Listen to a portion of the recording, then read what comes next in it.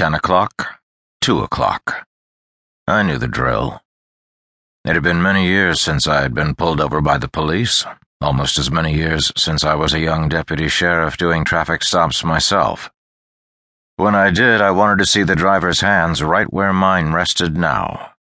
10 o'clock and 2 o'clock on the steering wheel. Left hand at 10, right hand at 2. Where I could be sure he wasn't concealing a gun. Extra points if he had shut down the engine and held his driver's license and vehicle registration. Unless the driver was being extra careful because he was a bad guy. Then I would be on extra guard.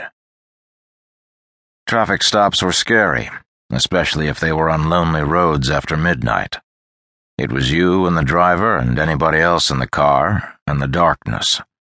Backup might be miles away. You might think you were pulling over a driver to tell him his tail light was out, unless the driver had killed his girlfriend or robbed a Circle K 5 minutes before and didn't know you were only being deputy helpful. When I was a rookie, these stops were the only part of the job that scared me. Now I was the driver, and Sharon Peralta, my partner's wife, sat beside me. My hands rested at 10 and 2, and the digital clock read 1 o'clock in the morning. I had taken a chance roaring north out of Phoenix on Interstate 17 in her silver Lexus IS 250C convertible. I took a chance doing 95 when the posted speed limit was 20 miles per hour lower. With budget cuts, traffic stops by the Department of Public Safety, the Highway Patrol, had plummeted so low that people started calling it the Shadow Patrol. But the Shadow Patrol nailed me as I climbed out of Camp Verde.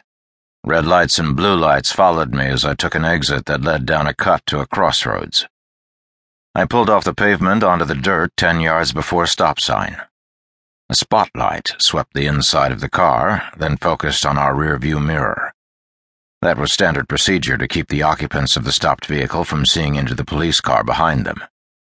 I had already used the button to roll down the window when I heard the officer's voice. "Do you know why I stopped you, sir?" A southern accent washed through my ear canal. I was speeding. A flashlight beam flashed across the interior, lingering on our laps and our feet. She asked for my driver's license and registration. I handed them over. She stood to the rear of the door so I couldn't see her. Her tactics were sound. "Please stay inside your vehicle, sir, and please shut off your lights." One didn't hear many southern accents in Arizona today, even though many of Phoenix's early settlers were ex-Confederates. That accent had two broad and mutually exclusive presentations, hick and high-class Magnolia. She was definitely the latter. I said, "I'm sorry, Sharon," as if she hadn't been through enough already. All the lights on the DPS cruiser shut down. Just a few years ago, we would have been left in profound darkness, with only the highway, miraculously blasted through the rugged country, as a reminder of modernity. This was the exit to Montezuma's Castle National Monument, 700-year-old cliff dwellings. At night, nobody would be here. The darkness would be primeval. Now, a tribal casino sat on a bluff to the east, polluting the high desert sky.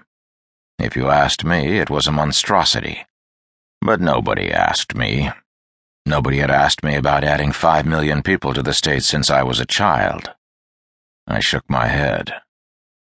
"Who is Sharon Peralta?" The cop had returned, stepping lightly. "I am." Sharon leaned forward and squinted into the flashlight beam. Her eyes were tired. "Is this your vehicle, ma'am?"